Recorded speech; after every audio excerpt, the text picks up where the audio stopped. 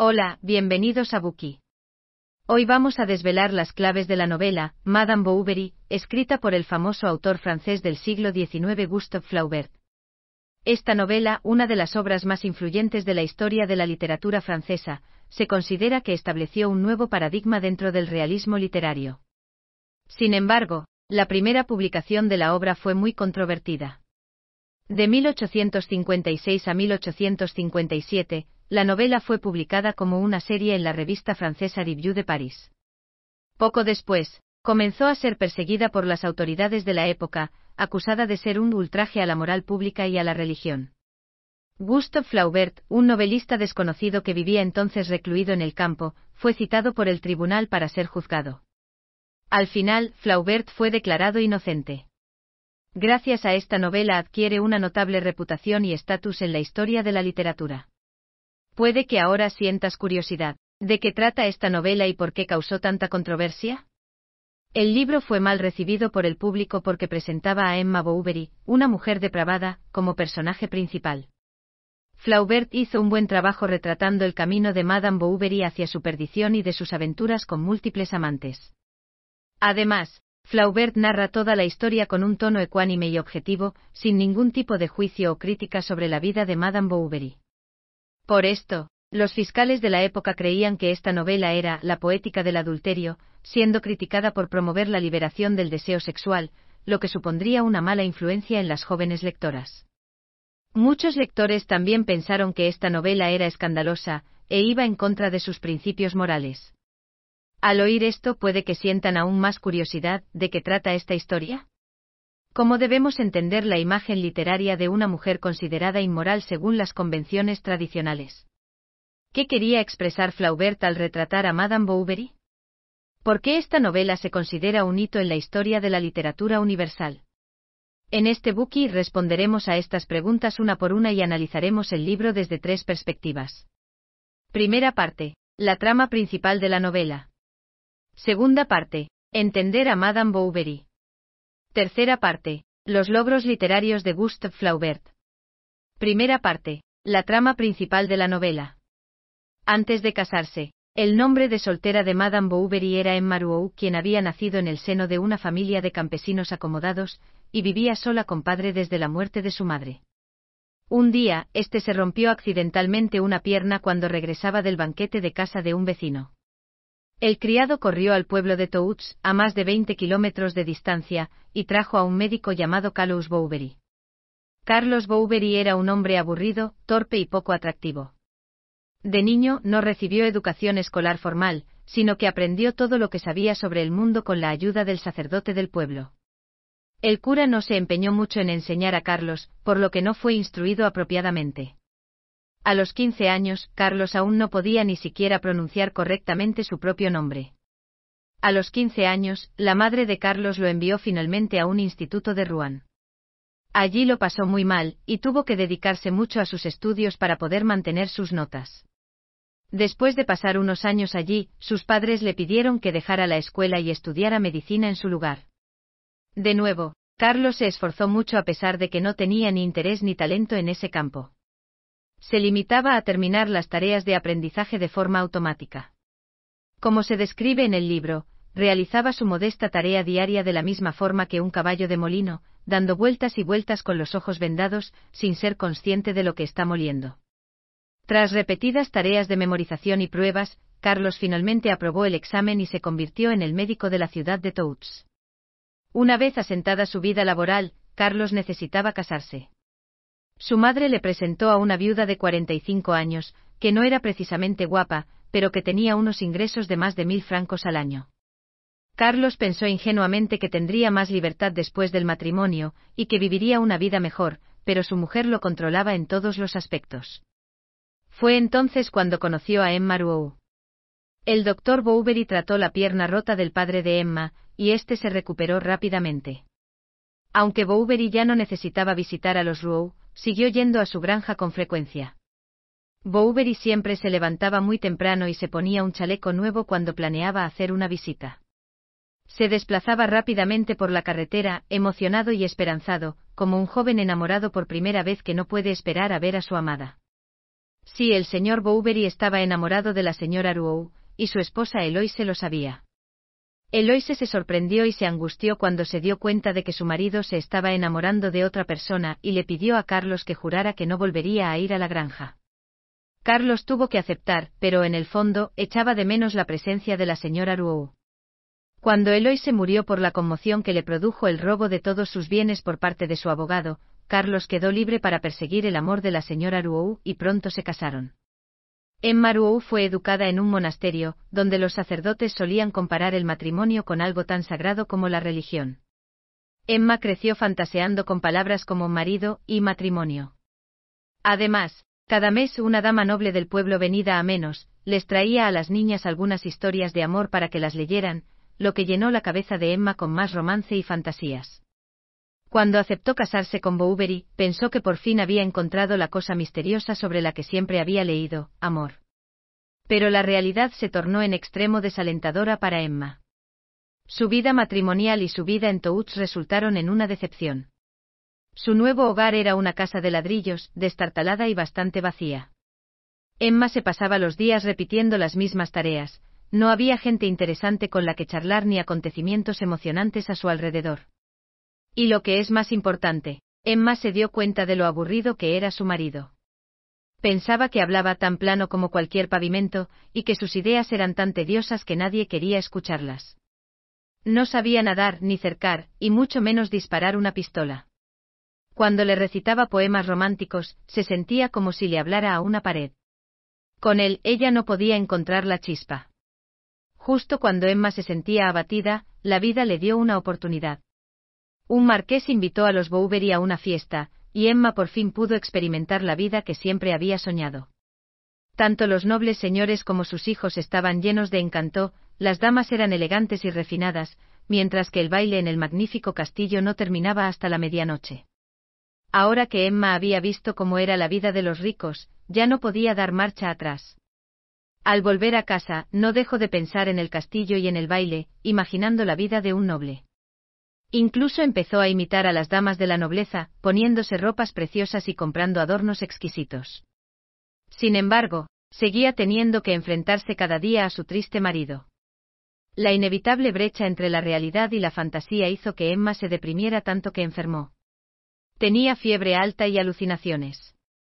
El médico le diagnosticó problemas mentales, y le recomendó un cambio de ambiente. Carlos, que se preocupaba mucho por su mujer, decidió trasladarse a Yonville. Yonville era tan aburrido como Toulouse. Aún así, Emma conoció a Léon Dupuy poco después de mudarse allí. Léon era un joven que hacía prácticas en una notaría de la ciudad y que pensaba ir a París a estudiar Derecho en el futuro. Al igual que Emma, sentía que la vida en Yonville era extremadamente aburrida. Le gustaban las novelas, la música y las artes, soñaba con ver espectáculos en París y cautivadores paisajes en Suiza. Cuando Emma y Léon estaban juntos, siempre tenían mucho de qué hablar. Pronto los dos se enamoraron el uno del otro. Léon quería decirle a Emma lo que sentía, pero no se atrevía a hacerlo cuando estaba con ella. Emma también se enamoró de Léon, pero cuanto más se daba cuenta de su amor, más lo reprimía. Pasaba mucho tiempo cuidando de la casa, de sus hijos, y dirigiendo al servicio. También iba a la iglesia con más frecuencia que antes. Al ver a Emma tan entregada a su familia, Léon pensó que su amor no conduciría a nada, así que se marchó de Yonville a París. Tras la marcha de Léon, Rodolphe Boulanchi entró en la vida de Emma. Era un hombre soltero que poseía un castillo y 2 granjas. Había jugado con muchas mujeres en el pasado, incluso tenía una amante en Rouen. Rodolfo se enamoró de Emma a primera vista, y estaba decidido a conquistar su corazón. Inocente y anhelante de amor, Emma no pudo evitar caer rendida ante las dulces palabras de Rodolfo y su continua persecución. Pronto se convirtió en su amante y pensó que por fin había encontrado el amor con el que había soñado. Por las mañanas, después de que Carlos saliera a trabajar, solían reunirse en el castillo de Rodolfo. Por las tardes, después de que Carlos se durmiera, volvían a encontrarse en torno al jardín de Bovary. Cuando llovía por la noche, se escondían en la clínica de Carlos. Sin embargo, incluso la pasión más ferviente acaba por desvanecerse. Al cabo de medio año, el gran río de amor que antaño inundaba el corazón de Emma comenzó a secarse, dejando al descubierto el fango del fondo. Emma sentía remordimientos por su aventura y no dejaba de cuestionarse a sí misma, porque no podía simplemente amar a su esposo. Omais, el farmacéutico de la casa de al lado, fue quien creó una oportunidad para que Emma cambiara de opinión y volviera a enamorarse de Carlos. Leyó un artículo sobre un nuevo método para tratar la cojera, así que instó al doctor Bovary a que se informara sobre él y realizara dicha operación al tullido que vivía en el pueblo. Omais pensó que, si tenía éxito, el doctor Bovary podría ganar fama y fortuna. Emma pensó que si Carlos podía realizar con éxito esta operación convirtiéndose en un médico exitoso, podría volver a enamorarse de él. Por ello instó a Carlos a realizar la operación junto con Omais. Carlos fue convencido por Emma y realizó la operación según el método descrito en el libro. Sin embargo, al quinto día de la intervención, el estado del paciente inesperadamente empeoró. Sus pies se hincharon y empezaron a ulcerarse, extendiéndose desde las piernas hasta la cintura. Los Bovary tuvieron que invitar a un famoso médico de fuera de la ciudad para salvar la vida del paciente y amputarle la pierna. Carlos estuvo a punto de provocar la muerte de un hombre. Emma se sintió tan avergonzada y desesperada, que pensó que nada podía salvar su matrimonio. Volvió con Rodolfo nuevamente y planeó huir con él, para dejar a su mediocre marido para siempre. Sin embargo, Rodolfo tenía las ideas claras, solo quería disfrutar de los placeres de tener una aventura, sin cargar con las responsabilidades en la que incluyó hasta una lágrima falsa en la hoja, y luego abandonó Yonville. Emma se sintió tan devastada después de leer la carta que cayó enferma. Carlos la cuidó durante 43 días hasta que pudo volver a sentarse. Desde entonces, su resentimiento hacia Rodolfo se convirtió en anhelo. Consideró su coqueteo como un gran amor, y lo guardó en lo más profundo de su corazón con revestimientos imperecederos. El sacerdote de la iglesia la visitaba a menudo y la consolaba, por lo que Emma desarrolló una nueva pasión por la religión. Dirigía bellas palabras a Dios, ayudaba a los pobres del pueblo de forma desmesurada y ya no tenía mal carácter. Se decía a sí misma que era generosa, y se sentía verdaderamente orgullosa de su fidelidad. Como Emma estaba cada día mejor, Carlos decidió llevarla a Rouen a ver la ópera. Pensó que sería útil para su recuperación. En la ópera se encontraron con León. Hacía 3 años que León había dejado a Emma, y ya no era un joven inocente. Durante su estancia en París, León se volvió tan audaz y presuntuoso como algunos de sus amigos. Después de encontrarse con Emma, su amor por ella se reavivó. Y esta vez estaba decidido a perseguirla, y no dejaría que nada ni nadie se interpusiera en su camino. Cuando León le confesó sus sentimientos a Emma, ella se sintió complacida y asustada al mismo tiempo. Al principio lo rechazó. Le apartó cuando le tendió la mano e incluso le escribió una carta de despedida. Pero ninguna de las acciones de Emma cambió la firme determinación de León de enamorarla. Al final, ella se rindió y se convirtió en su amante. Como vivían en ciudades diferentes, tenía que inventar excusas para ir a Rouen cada semana para encontrarse con León. Emma le dijo a Carlos que iba a Rouen a aprender piano. Aunque la matrícula era cara, su marido estaba de acuerdo con el plan porque ella parecía muy apasionada. Cada jueves, Emma tenía un pase libre para ver a su amante. Al principio, la cita era ardiente y embriagadora. Pero con el tiempo, la pasión se fue apagando poco a poco. Después de un tiempo, Emma se dio cuenta de que su tiempo con León era tan aburrido como su matrimonio. Con León, Emma tenía un estilo de vida lujoso. Buscaba el placer físico más que nunca y disfrutaba derrochando dinero. Comía caro, se alojaba en hoteles de lujo, se compraba ropa preciosa y hacía de cada cita una gran fiesta. Incluso compró cortinas y alfombras nuevas para la casa. Cuando el dinero de León no era suficiente para satisfacer sus deseos, ella también contribuía. Pero mientras Emma disfrutaba de las ventajas de una vida acomodada, su hija Bert llevaba calcetines con agujeros. El hecho es que los ingresos de Emma no podían sostener el lujoso estilo de vida que llevaba. Dependía completamente de préstamos con altos intereses. Carlos le confiaba todo su dinero, pero ella no tenía conocimientos financieros y no se daba cuenta de lo peligrosos que podían ser estos préstamos. Al principio, solo pedía prestada una pequeña suma de dinero que pudiera pagarse fácilmente. Sin embargo, Poco a poco Emma adquirió el hábito de comprar cosas a crédito, y de pedir préstamos con un alto interés a Leroux, un rico empresario, cada vez que se quedaba sin dinero.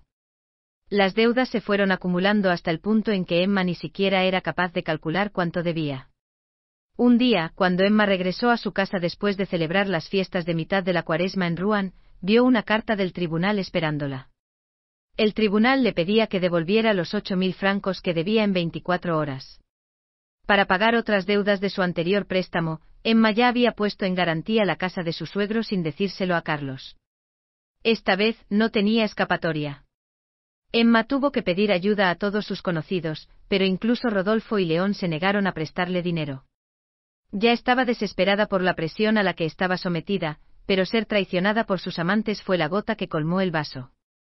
Fue a la casa del farmacéutico, robó un frasco de arsénico y se suicidó. Poco después de su muerte, Carlos descubrió las cartas que Emma solía intercambiar con sus amantes, enterándose de sus aventuras.